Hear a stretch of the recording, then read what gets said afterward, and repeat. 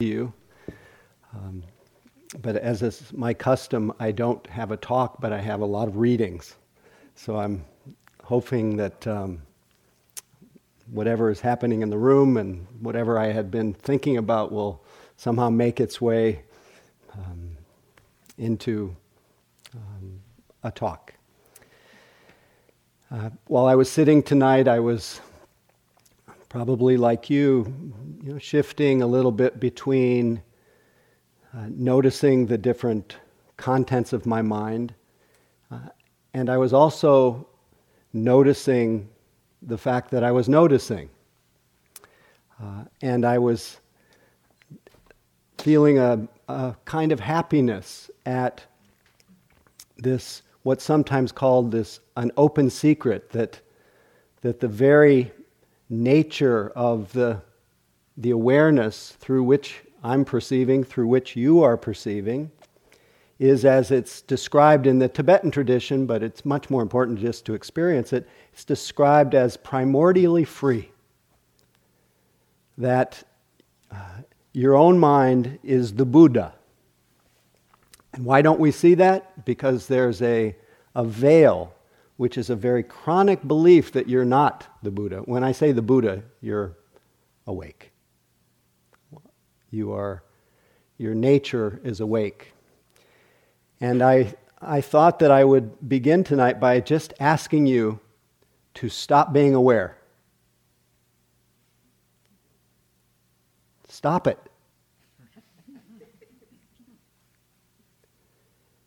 And then to have you either reflect on or just recognize what happened when I told you to stop. What shines through instantly as something that you can't interrupt? That is, you could say it's unconditional, it's indestructible. What is that? I think in Heather's beautiful way, she has been throughout the retreat pointing to what's sometimes described as the essence of our mind. This, as she described it in what's his name? Remember Thomas Merton, the shy, quiet. Really pointing to the essence of mind is you could call it pure knowing, just knowing. It's very non-judgmental, non-evaluative, non-reactive, just open. And what we often think of mind, when we talk about the mind, there really is no mind. Nobody's ever seen one. It's an idea, but it points to something that points to an experience that we have. So when I tell you to stop being aware, you likely have the experience of being aware. Hard to put into words what that is. But what we're usually referring to, traditionally or conventionally, when we refer to mind, we're usually referring to our thinking mind.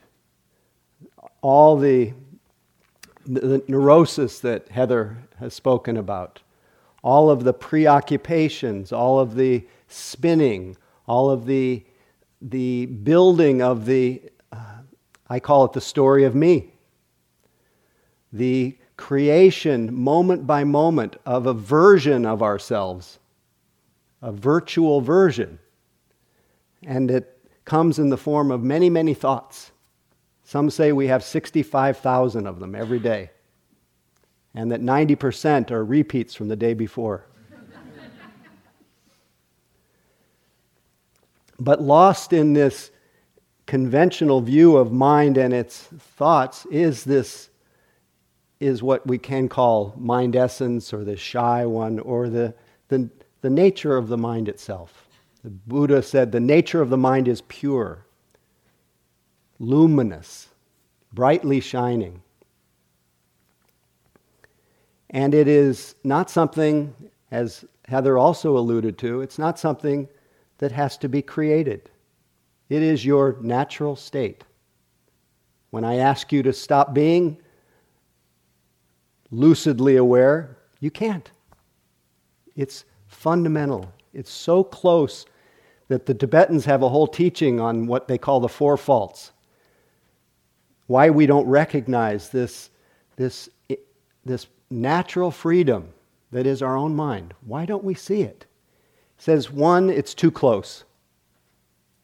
2, it's too vast, because you can't really doesn't fit in a box of our usual conceptual ideas.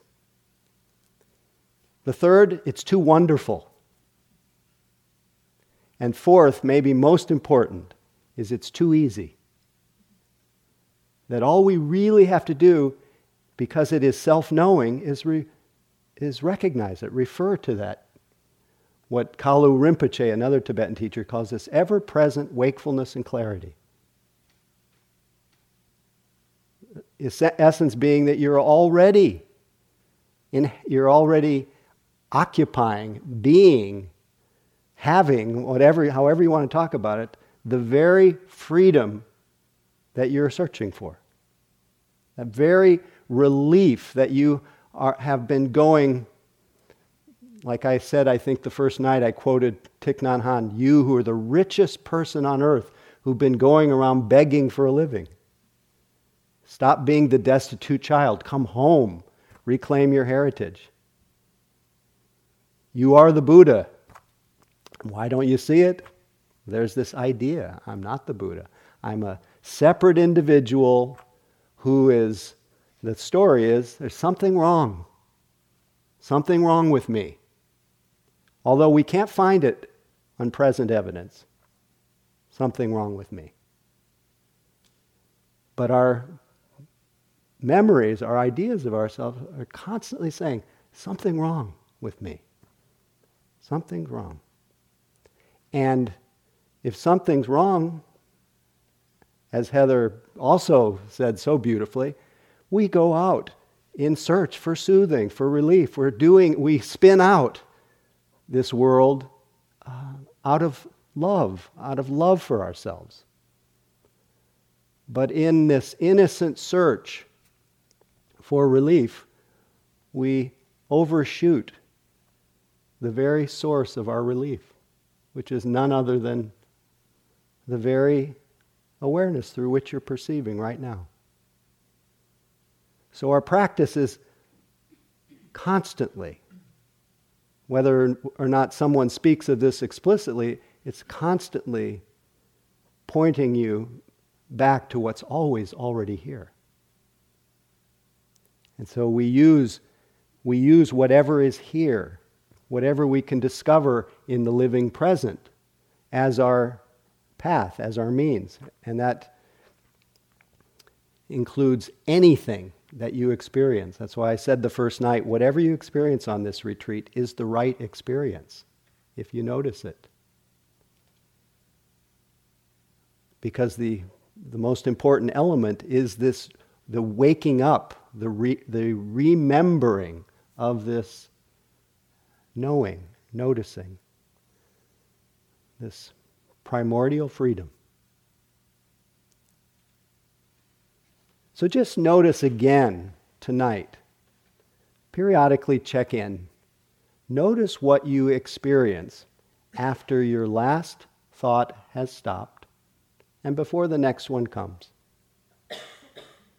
As a teacher named Dujum Rinpoche, another Tibetan teacher, they seem to be very pithy and clear. He says, after your last thought has ceased and before the next one comes, is there not a vivid clarity? Tell me, does that make sense, what I'm saying? That has never changed even by a hair. But you can forget that part. Let's just look right now.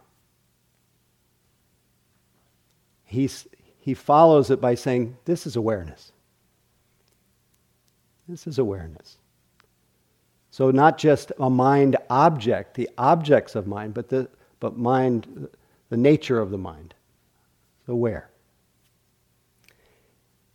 That's good news. How far did we have to travel to recognize that? How long did it take? So it's outside of time and outside of space, you could say.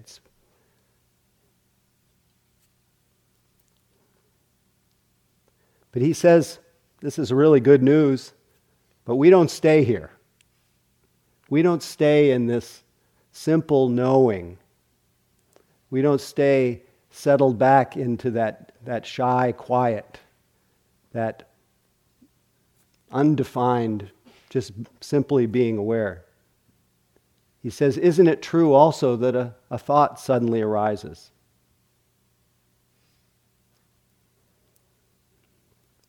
It says, if this thought is noticed, if there's knowing of that thought, if there is that quality that we're training here of mindfulness, of kindfulness, clearly comprehending what's actually happening in real time.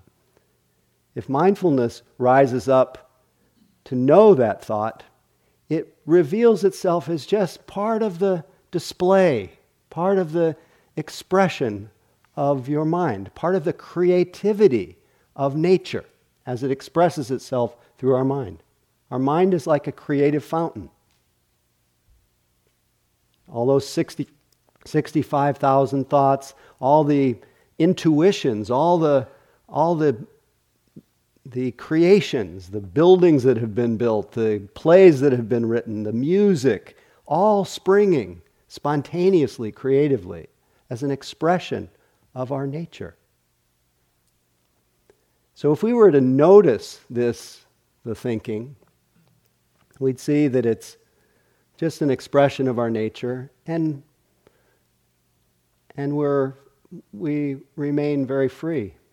But if we don't notice that thinking, he says it spreads out into ordinary thinking, which he calls the chain of delusion. Because in that chain of delusion, if it goes unnoticed, there is that's when you could say it, and I like to think of it this way, we incarnate into the imaginary world of ourselves, the imaginary version of ourselves, a version of ourselves of someone who really does a version of somebody that doesn't really exist. It's a virtual version. This is not to say that you don't exist. You are here as another beautiful, creative expression of life, each of us. Without your individuality, couldn't wake up. And it's really, it's why each person here is such a beautiful expression of life. And it's certainly not the version of ourselves that plays in our mind. I'm not a beautiful expression of life. I'm a flawed, failed, insufficient, too much this, too little that. But the one that sits here, you can't put into that kind of language, that the fullness of your nature, the direct experience of yourself. You can't. Any kind of words are almost an insult to what you are and what you can experience in real time. That's not momentarily based on memory. There's a deep connection that we feel when we come into that simplicity of presence. Who are you now in real time?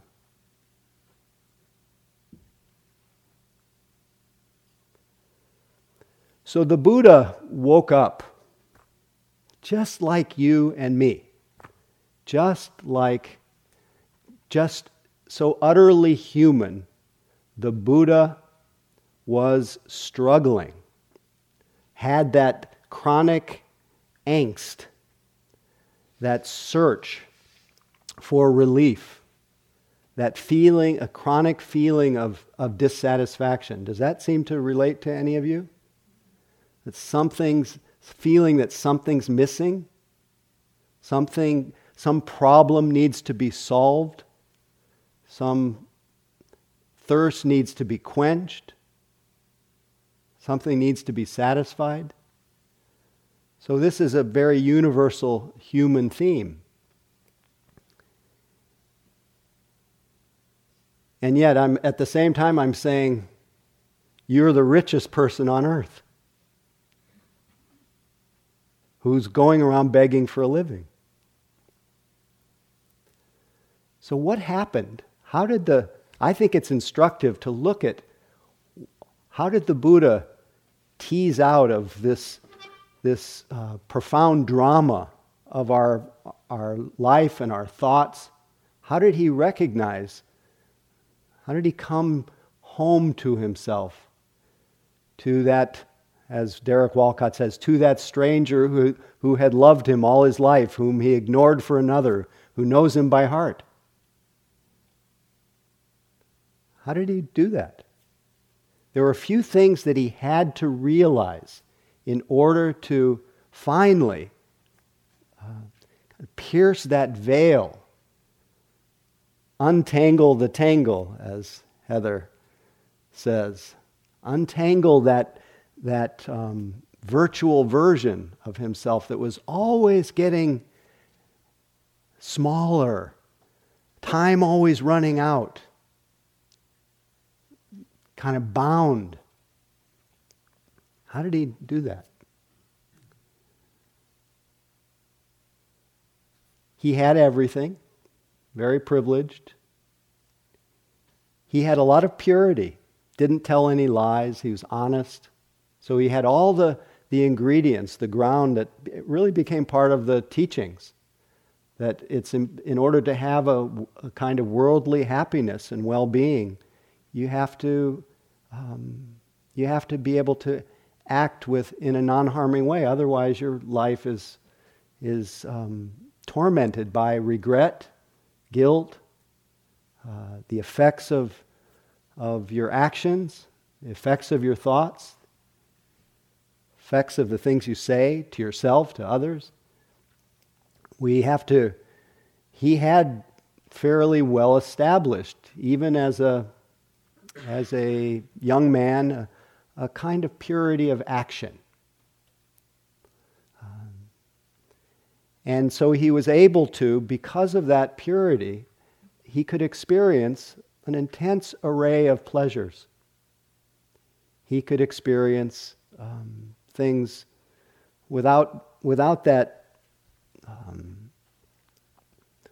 torment of regret, without that agitation that comes when we're not able to let go of something we've said or did. But yet he was still restless, dissatisfied, and seemingly getting more and more unhappy, even though by all appearances, like most of us, living in the Western world, relative to so many places in the world, the level of safety, the level of abundance, the level of the opportunity to enjoy such a wide range of stimulants, you could say, or pleasures, unknown in the history of the world. But yet we wander around kind of sorry about what we don't have. It was very similar to his life. But then he saw something that really began to shake him out of his own trance. His own trance of trying to find relief in things that just kept reinforcing his dissatisfaction. He saw someone who was very similar to his age, who was extremely ill. And this is the way the story goes, but I think you could take it as just symbolic or an example of how we tend to ignore the inevitable elements of life. That if you're born, a definition of birth is the leading cause of getting ill. And But it really shook him up because he was 29, very healthy, and he saw someone who looked like they could really go over the edge, and somebody similar in age. And he realized this could happen to me.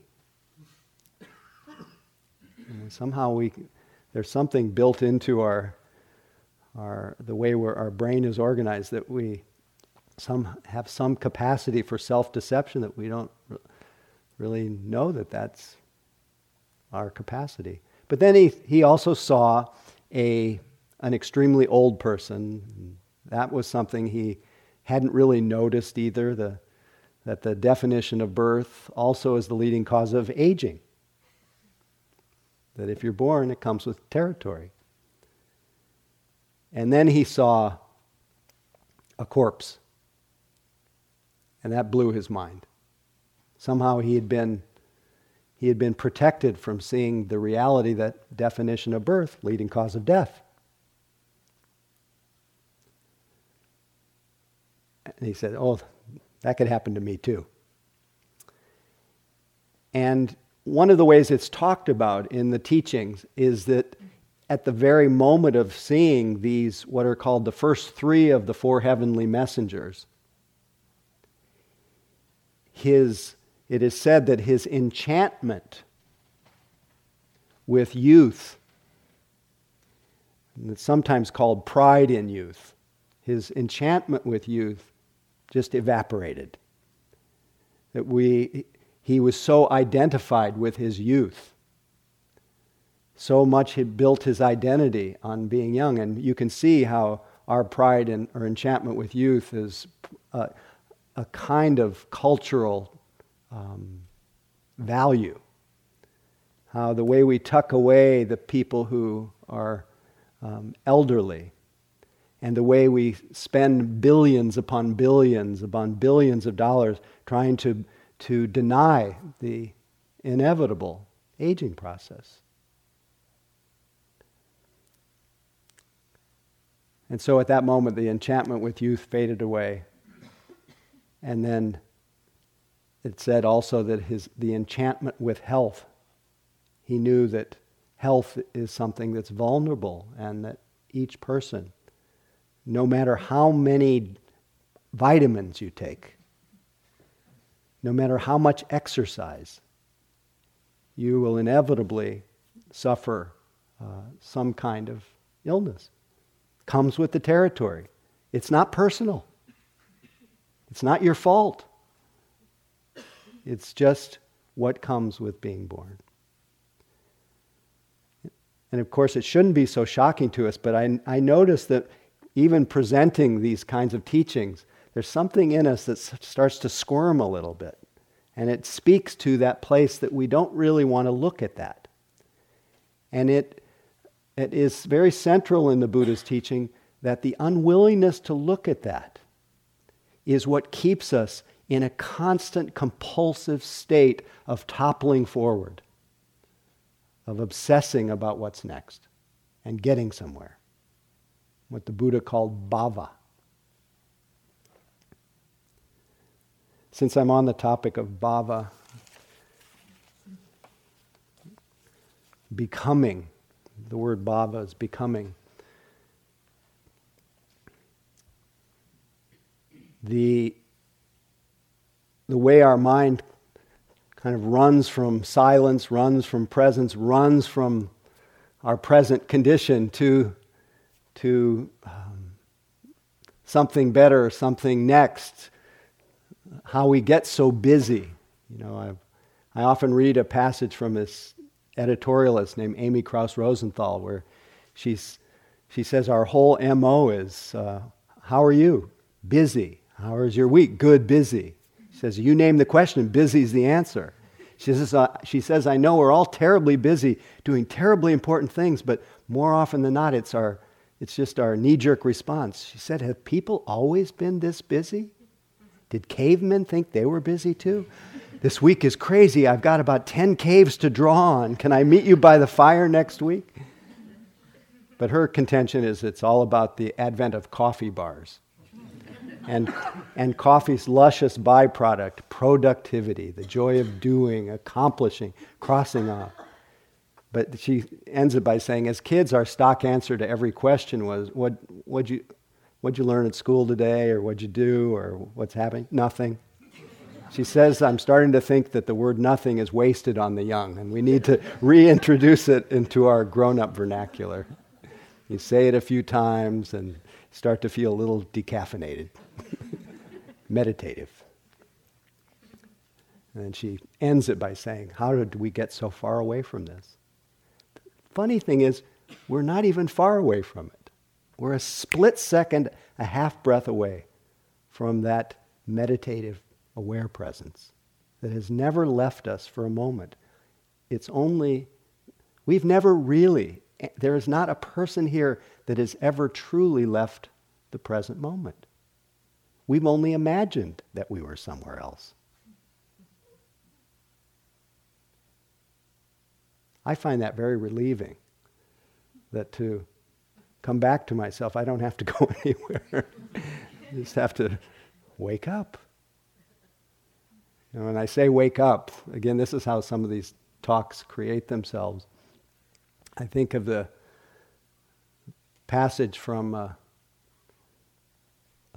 story I read in Anthony DeMello's book on awareness. He wrote a beautiful little book on awareness. He's a mystic, Christian,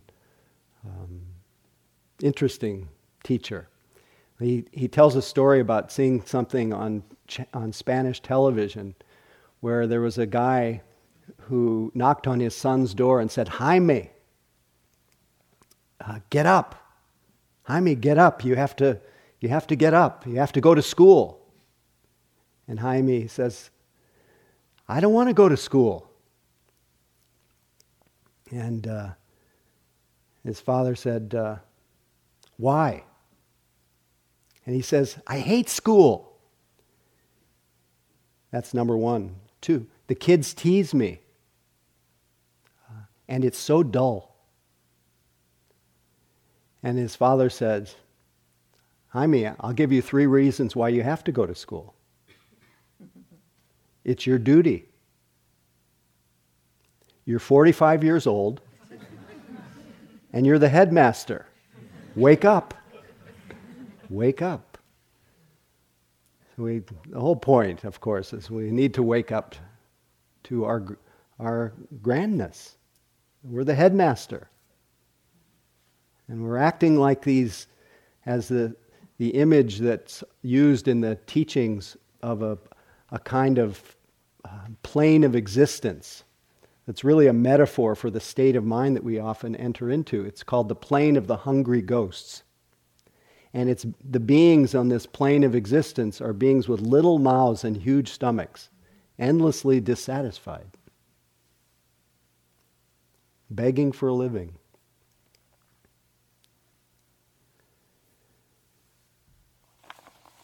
So in terms of this tendency to become, it's very, to avoid the simple reality of the present moment is really built into our nature. And hopefully we can develop, as some have, a sense of humor about how, and begin to make that profound shift that Heather was speaking about, has been speaking about, from just being carried along by this stream of becoming, this stream of thinking, this stream of hunger and thirst, carried along by it, acting from our thoughts about ourselves and our dissatisfaction, to being able to relate to it, to be able to see, oh, this is my mind that's in a constant state of search. So instead of relating from our thoughts, we relate to them. And that's what waking up is, to be able to, oh, isn't that interesting? This wonderful comedian named Larry Miller, this particular passage has been attributed to George Carlin. It's George Carlin's kind of humor, but it was a guy named Larry Miller. He noticed the way that we tend to be caught in this state of becoming, the state of what's next. This is what the Buddha referred to as the second noble truth. This chronic tendency to want what we don't have and not want what we do have. That turns the basic unreliability and dissatisfaction that comes with the fact that we are born, we get sick, we die, we lose what's very close to us. Each person's life in some way is marked by something that we can't seem to get, and something that we get that we can't seem to get rid of. That how we deal with that is this chronic tendency to be in contention with that basic reality. And it turns our basic, what's called dukkha, unsatisfactoriness, unreliability, stress that comes with existence, it turns it into mental suffering. It turns pain into suffering. And so the Buddha's teaching on the first truth, that we all have stress, is that you need to open to it. That's what we're doing here. And we're developing the resilience, the steadiness, the clarity of mind to be able to open to it, to the extent that we then stop fighting with it, stop fighting with ourselves. Stop fighting completely. Learning how to let things be as they are. It's only out of that letting be, letting the truth of things enter and pierce our heart, that our caring can flow, that our action can flow. I noticed that taking in, I'll just speak personally, even though this is, I don't usually make political statements, but I was quite shaken, as many people were, by the election. Some of you may have a different persuasion, but I was quite shaken. But I noticed as I sat with it, sat with the not knowing what to do, how to be with it, felt the groundlessness of having things shaken up. I noticed that the quieter, the more I really just took it in, the more I felt this kind of ferocious feeling of I will get in front of a truck to protect somebody who needs to be protected. It wasn't from some kind of, this is the good thing to do. It felt like it came from the bottom of the universe.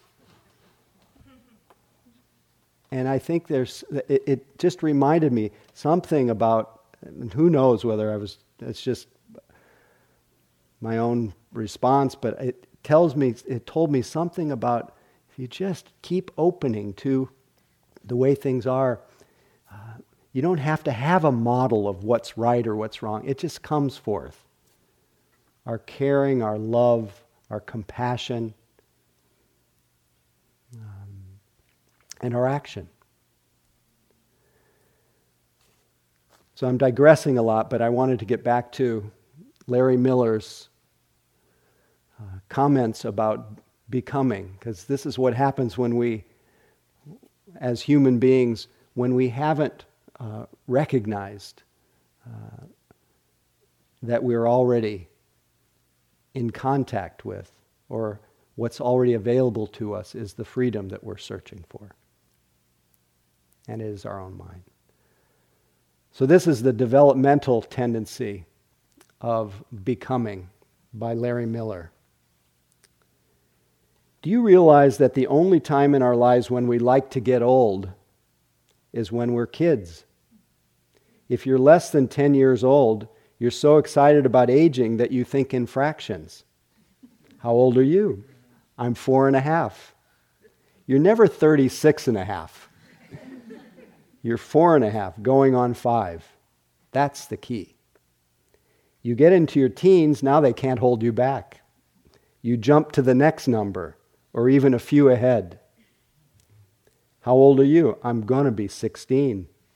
You could be 13, but hey, you're going to be 16. And then the greatest day of your life, you become 21. Even the words sound like a ceremony. You become 21. Yes. But then you turn 30. Ooh, what happened there? Makes you sound like bad milk. He turned. We had to throw him out. There's no fun now. You're just a sour dumpling. What's wrong? What changed? You become 21, you turn 30, you're pushing 40. Whoa, put on the brakes. It's all slipping away before you know it. You reach 50, and your dreams are gone. But wait, you make it to 60. You didn't think you would. So you become 21, turn 30, push 40, reach 50, and make it to 60. You've built up so much speed that you hit 70. After that, it's a day-by-day thing.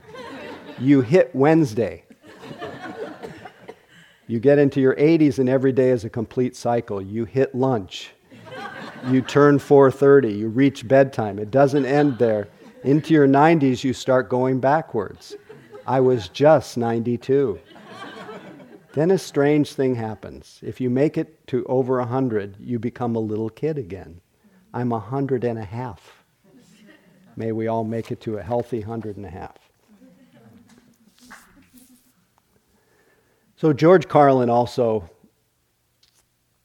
saw the folly in this path that we tend to go on, this becoming, this leaning away from the present moment. And he found a humorous way to call us back to our essential nature, but only in his inimitable way, where he said the most unfair thing about life is the way it ends. I mean, life is tough. It takes up a lot of your time. What do you get at the end? A death. What's that, a bonus? I think that the life cycle is all backwards. You should die first. Get it over with. Get it out of the way. Then live in an old age home. You get kicked out when you're too young. You get a gold watch. You go to work. You work 40 years until you're young enough to enjoy your retirement.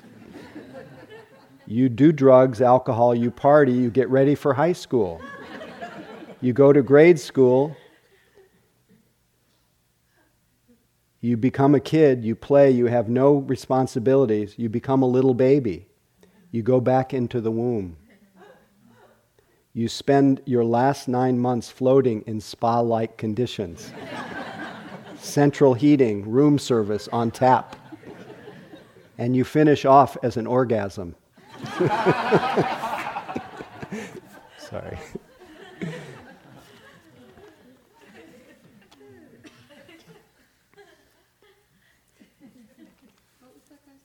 His name is George Carlin. Oh, Larry Miller.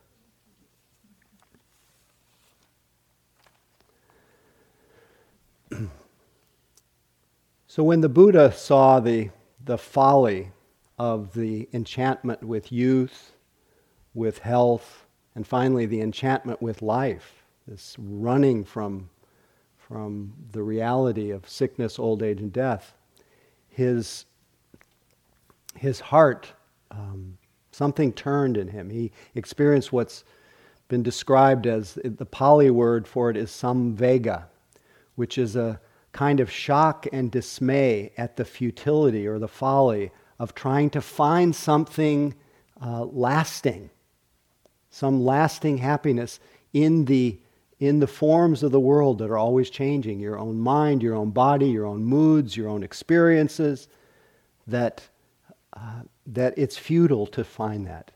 And yet, when he realized that, as I think all of us who are in this room have had that realization to some degree, otherwise you wouldn't be called inward.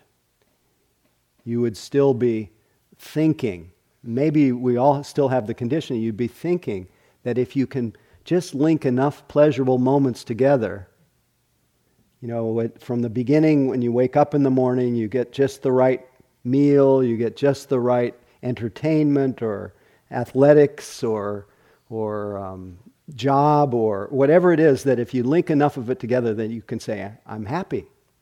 But unfortunately, that association of our well-being with pleasure has given a lot of pleasure, but it's not made anybody happy. It's not made anybody free. It's made us turn the present moment into a means to an end, into a place that we pass through on our way to when real happiness will happen, when I satisfy my next desire. And that's all very innocent too, since we live in this culture that is, you could call it, where it's got a consumer machine that literally needs to keep us in that state of wanting to keep going, and promises us with all kinds of propaganda that promises happiness, but mostly leads us to, metaphor used by one teacher is it offers, what it offers us to drink is, to make us happy, is salt water, which actually just makes us more thirsty and creates an environment of addiction in and around us. And it's all about making us happy, but then actually we keep depriving ourselves of that source of real joy, which is right here, in this very room, this very body, believe it or not.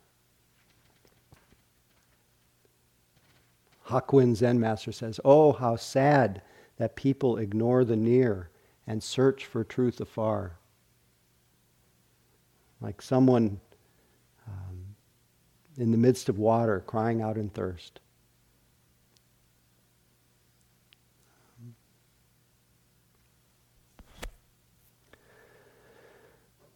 So with that kind of shock, fortunately, and fortunately for you, living in this time where there are reminders, there are so many teachings and teachers and places of practice, books, endless, apps.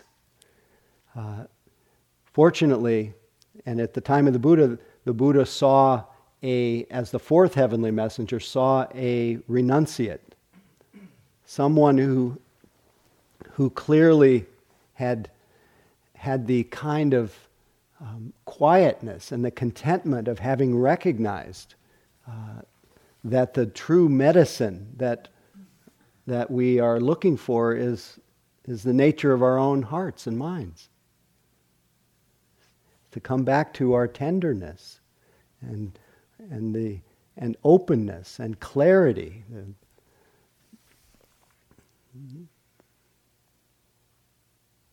That again you don't have to travel anywhere. But the Buddha saw this renunciate who seemed so different. It seemed like they were going against the stream of what everybody else was searching for. But so he got inspired, and then he looked around for teachers and teachings at the time, and mostly what he found were teachers who were teaching elements of what we are doing here on this retreat. He found teachers who were teaching the value of not just having the kind of focus that you get from the flow of doing sports or the flow of your work or the flow of creating things, but a kind of concentration, a kind of power of mind that is transformative. And he began to do the practice of collecting, of gathering his attention and sustaining it, just the same way that you've been doing. And because at this point, he didn't want anything other than to find something that was more reliable than looking for the next pleasurable thing, which he saw would have the same unreliability as youth, as health and life. Why should I seek that which is also subject to unreliability? So he decided to try to transcend the whole thing by finding something that was beyond that. And he became his mind came together, and he began to experience a comfort at being collected and being able to stay right where he was. And with that came an intense, as I think Heather was referring to, a kind of wonder, a kind of joy, an intense, what's called piti, rapture, intense interest in the reality of what he was experiencing. And this great comfort of having the mind not in a state of suspended happiness, trying to get somewhere in a state of not really fully breathing, able to just drop into a state of almost being massaged by life, touching life right where it's touching you. And this sense of not moving at all. And he felt very happy. Maybe you had little glimpses of that where you didn't want to be somewhere else over the last few days. Anybody? Few moments?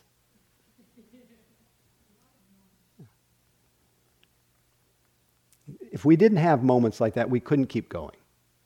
But at the same time, he saw that even though he had many, many more moments, he had long moments.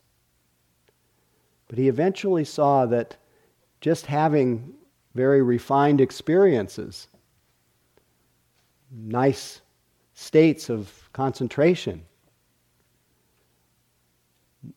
even though during that time that he was concentrated, he didn't want to be somewhere else. He didn't want what he didn't have, so he wasn't plagued by wanting. And he wasn't plagued by resistance. Any of you plagued by wanting today or resistance? Any of you plagued at all by restlessness and agitation? Worry? Any of you plagued by doubt?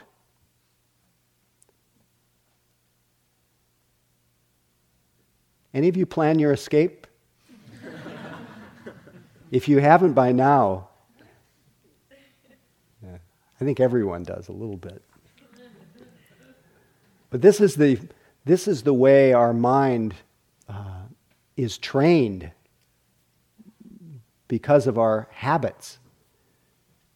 This is the way the state of seeking, the state of hunger, the state of wanting what I don't have expresses itself as desire for some kind of pleasure or aversion to whatever is unpleasant, as Heather spoke about a lot. And then because it's so much of our well-being in that world of aversion and grasping depends on what's next, on things turning out the way we want to, there's a lot of restlessness and worry because maybe it won't turn out. So then we get agitated, and then we also get agitated from regret, from having, acted unwisely and been oblivious in some way because we were so headlong, on our way to the next thing that we weren't sensitive to each other. This is the way the hindrances operate and tend to blind us to the capacity that we have to be free and open here and now.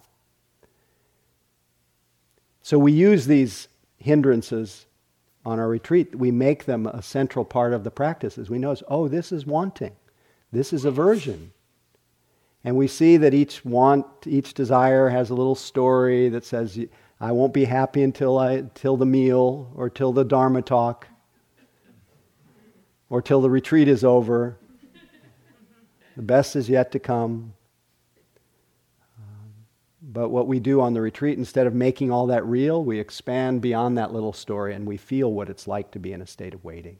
And then that very state of waiting and wanting actually brings us back to to real time. It also puts us in touch with the pain of being in a state of suspended happiness, of waiting, hoping. And gets us in touch with that restlessness and worry. And the recognition that we're postponing our sense of well-being till some imaginary time. So this is really a path of non-postponement. It says you've just been you've been building monuments to a future that never arrives. As Alan Watts, a quote I shared this morning in the Q&A, he says, "We don't make music in order to reach the end of the composition." He said if that were the purpose of music, the fastest players would be the best. And we don't dance in order to arrive at a particular place on the floor as in taking a journey. When we dance, the dance is the point, and in taking a journey, the journey itself is the point. The same is true in our practice, that the point is always arrived at in the present moment. But we tend to get into that idea of wanting to be the fastest, the best, good, better, best. The measuring mind that is creating this idea of us continually, of somebody who's coming from the past, passing through the present, on our way to where real happiness is. Remember, we haven't left here. This is all our imagination.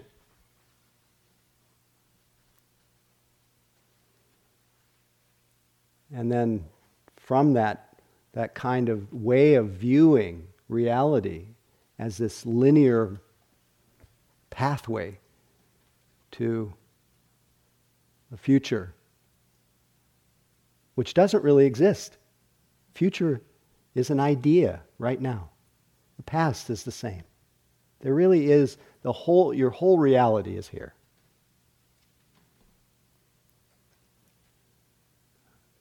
One way of saying it is your whole life has come to this.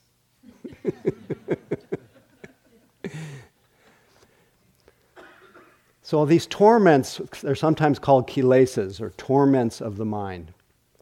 And the Buddha, when he finally sat down and he entered into these states of concentration, he experienced a mind that was suffused with peace, and there was no shadow of any of these torments. But then he realized that feeling of being so concentrated, collected, having what's sometimes called as unmixed happiness, he saw that it was temporary, and it wasn't really freedom. And there was no one at that time to tell him. He realized he had failed in a way to find a reliable happiness. He had seen the power and the beauty of having a strong, well-trained mind.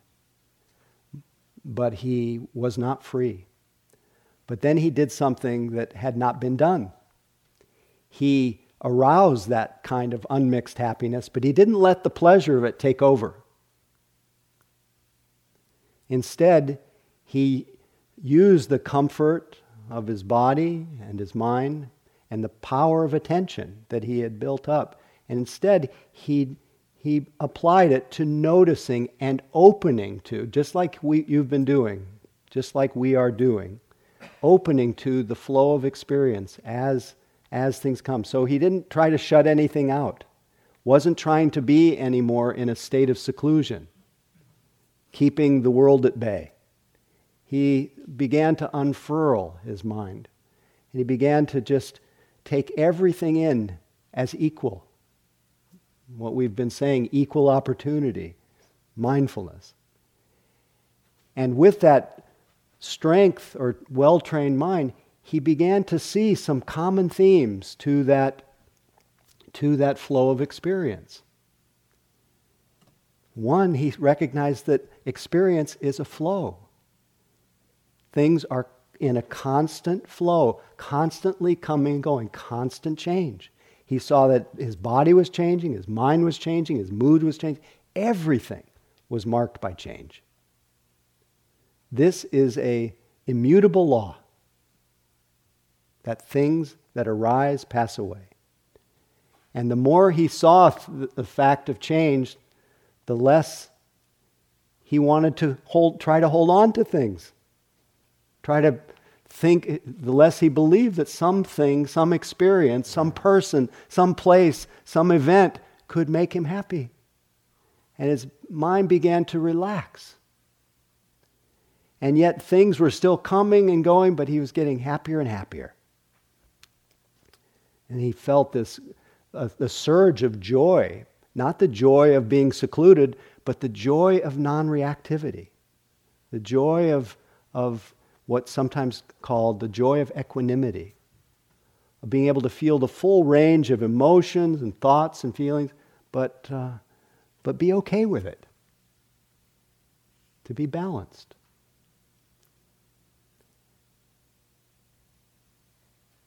And another interesting thing happened. The more he paid attention to things, the brighter his mind got. He felt, not only was he became interested in what he was noticing, he became more interested in what was noticing. Until he recognized that his mind was shining in its clarity. And he saw, wow, luminous is this mind. The inherent nature of the mind is pure. Luminous is this mind. It's brightly shining. And it keeps being visited by all these experiences.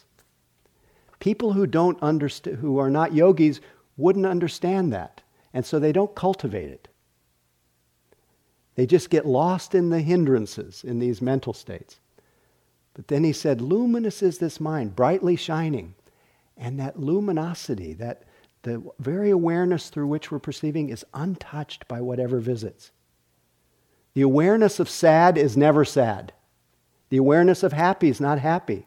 The awareness of agitation is not agitated. The awareness of busyness is not busy. It remains untouched. And in a flash of insight, he realized that the very freedom that he had searched for was none other than his own mind. Your own mind. You are no different. You are the Buddha. Why don't you see this? Because there is that belief, that veil. The belief that you are this person or that person, this flawed person or that.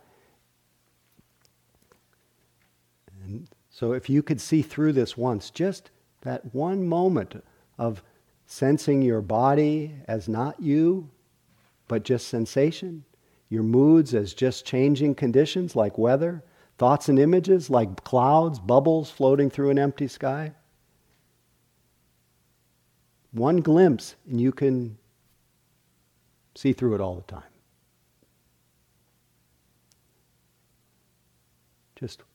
But what we do is we just plant one moment of awareness after another, because that moment of awareness is a moment of non-grasping, non-clinging. So when the Buddha said what leads us to this, what he called samsara, endless wandering, this desire, this becoming, wanting things to be other than the way they are, he said there's an end to that. We can stop that. And his suggestion is you need to realize it. And he didn't stop there with it's possible to experience the sense of freedom. He said that there's a path. And at the middle of that path, the navigator of that path is your awareness, your attention. That if brought to bear on your speech, on your actions, in your livelihood, if you bring attention to everything you do, if you train your attention to be here, if you cultivate things that are healthy and wholesome in your life, and you maintain them, you train your attention, you will be able to develop wise understanding and wise intentions, and your life will be moved by simplicity, by generosity, by non-harming, and you can, in this very life, in this very moment, realize the fruit of the practice.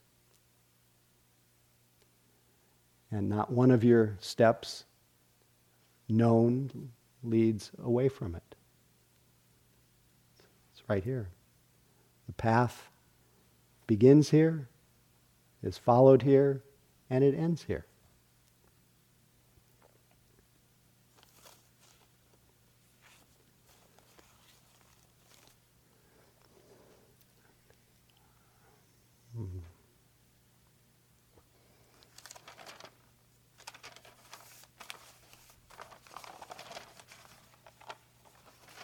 So I'll end with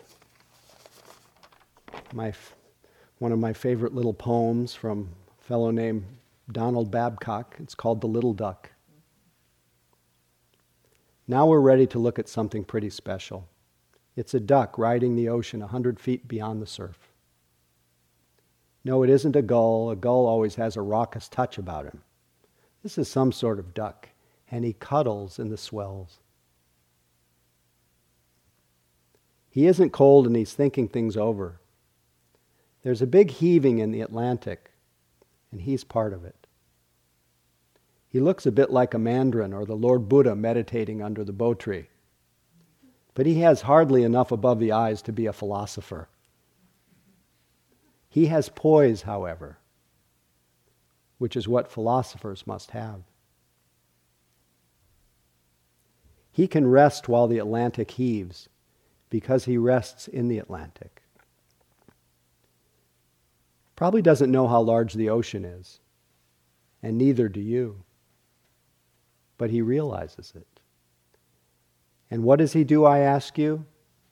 He sits down in it. He reposes in the immediate, as if it were infinity, which it is. That's religion, and the duck has it. He has made himself part of the boundless by easing himself into it, just where it touches him. I like the little duck. He doesn't know much, but he has religion. So let's cuddle in the swells. A few minutes, a moment of practice.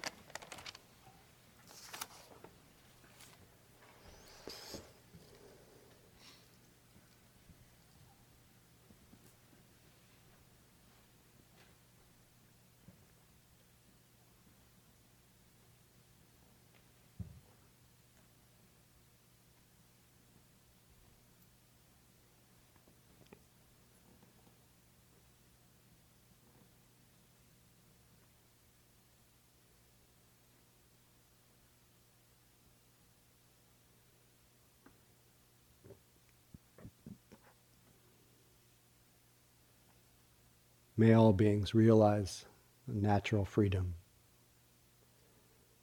May all beings realize a well-being that does not depend on circumstances. May all beings be free.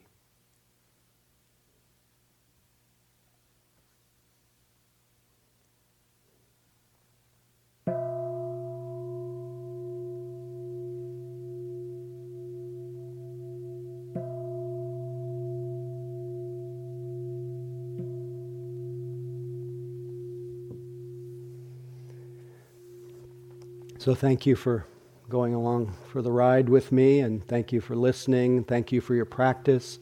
We now have about 17 minutes for walking before a short sitting and a little chanting at the 9 o'clock sitting. So thank you. Please continue.